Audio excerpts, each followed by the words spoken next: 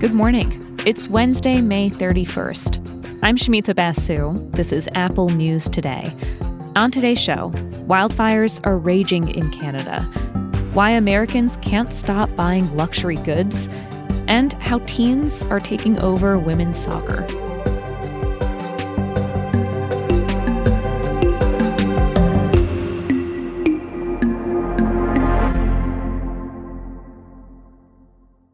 But first, the Supreme Court is expected to hand down a ruling any day now in a case that has monumental consequences for Native communities.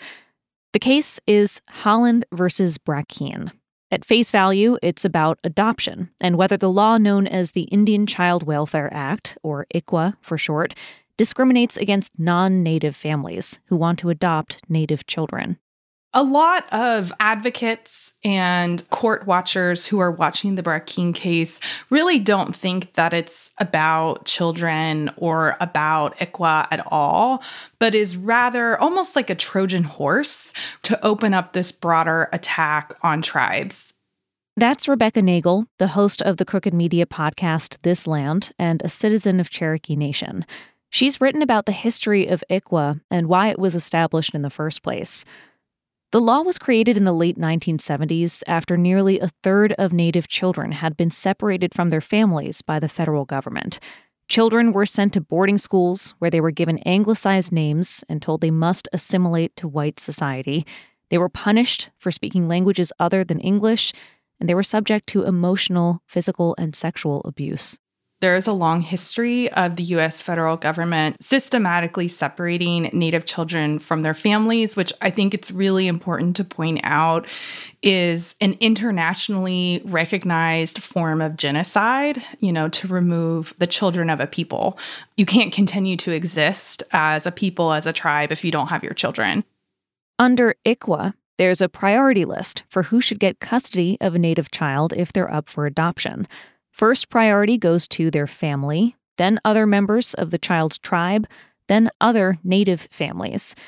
In this Supreme Court case, the plaintiffs say ICWA discriminates against non-Native parents based on race by putting them last on the priority list, and they're asking the court to overturn the law. The U.S. has passed laws that apply just to tribes and tribal citizens. And for a long time, courts have recognized that that's not based on race, but it's based on the unique political status of indigenous nations. And so it could really upset this whole area of law for the Supreme Court to rule that ICWA, which is just one of many of these laws, is not based on that political status, but is instead based on race. Nagel says if the Supreme Court decides to strike down ICWA, the decision could open the door to upending hundreds of federal treaties and statutes that protect the rights of tribal nations. If ICWA discriminates based on race and that's unconstitutional, well, what about the clinic where I go and get healthcare? Because if you're not a tribal citizen, you can't be seen there. If we're just a racial group, then how can we have our own land and our own court systems and our own environmental regulations? What quote unquote racial groups have their own governments? And so it's really scary, the broader implications.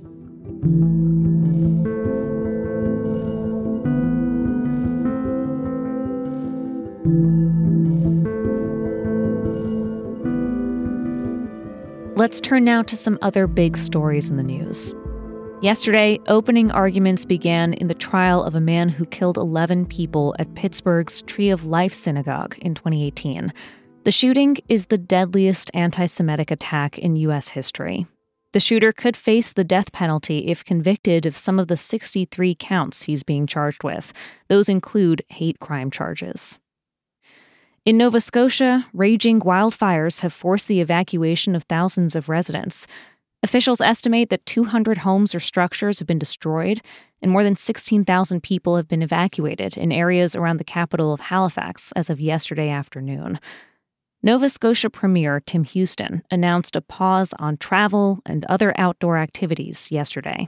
We're going to take whatever steps we can do to protect our resources. All travel and activity within Nova Scotia's woods is banned. We're going to stop the travel. We have to do what we can. These wildfires come after other blazes had broken out throughout Western Canada. Climate research has suggested that heat and drought driven by global warming are contributors to larger and stronger fires. And finally, the deal to raise the debt ceiling passed its first critical test yesterday. It advanced out of the House Rules Committee despite some opposition from conservative Republicans. Today, a full vote on the House floor is expected.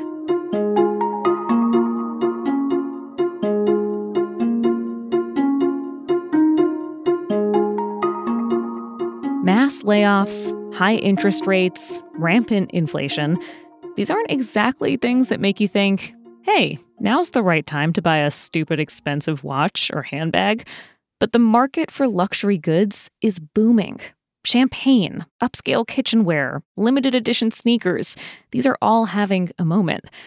And luxury companies are seeing their revenue and stock value soar. As of this year, the richest person in the world is no longer Elon Musk or Jeff Bezos. It's Bernard Arnault, CEO of LVMH, master of brands including Louis Vuitton, Dom Perignon, and Tiffany. Vox looks at some of the reasons why people are splurging on luxury goods. One is that rich people are still doing well and haven't really been challenged by the uncertain economy. As for the less wealthy people flocking to luxury brands, some of this has to do with pandemic habits. Many people were spending less and saving more. Lockdowns had people pent up and looking for a way to blow off steam. And the growing resale market for luxury goods means a much wider pool of people now have access to high-end aesthetics and sensibilities. Platforms like Poshmark and Depop let people buy used luxury goods secondhand. There's also evidence that younger consumers are starting to turn to luxury brands. Research shows people in Gen Z are making their first luxury purchase around the age of 15. That's earlier than the previous generation did. It might seem strange that luxury companies are doing so well when there are so many questions around the economy. But in a way, it makes perfect sense. After all, the luxury business is built on escaping reality.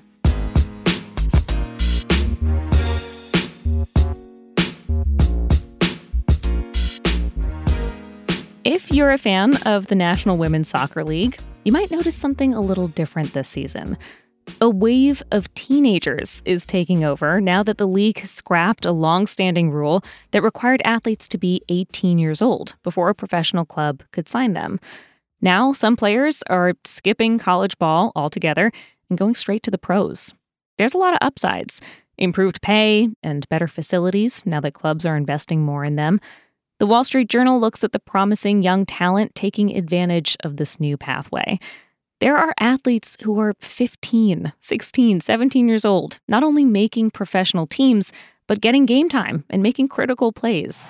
Moultrie! That's her first NWSL goal, and we are even! What you just heard was 17-year-old Olivia Moultrie, scoring her first goal as a pro for Portland. She's the player who made this change possible. At the age of 13, she started training with the Thorns. In 2021, she filed a lawsuit against the league over the age requirement, and she won, making her the youngest player in the history of the league at the time at age 15.